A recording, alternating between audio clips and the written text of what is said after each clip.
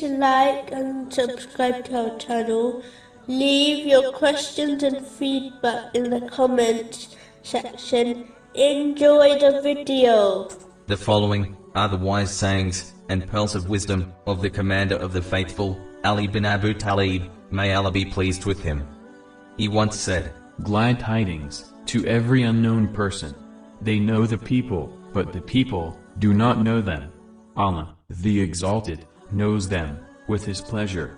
People like this are lights of guidance. Through them, Allah, the Exalted, removes every dark tribulation and test. Allah, the Exalted, will grant them mercy in both worlds. These people do not act for the sake of other people, and never show off their deeds."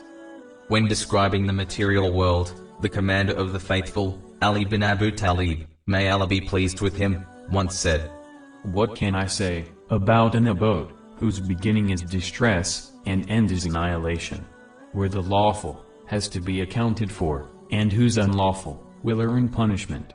The person who is independent of it is put through tests, and the person who greedily desires and strives for it is left in grief."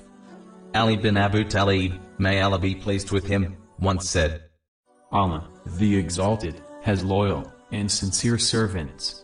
It is as though they have seen the people of paradise enjoying themselves, and the inmates of hell being punished in it. Others are safe from their actions, their hearts are in constant worry, their souls are pure, and their needs are very little.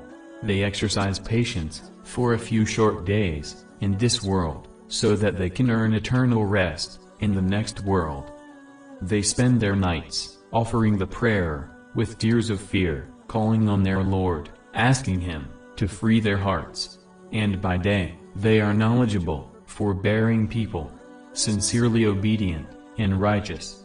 When a person looks at them, they believe they are sick, whereas they are not sick."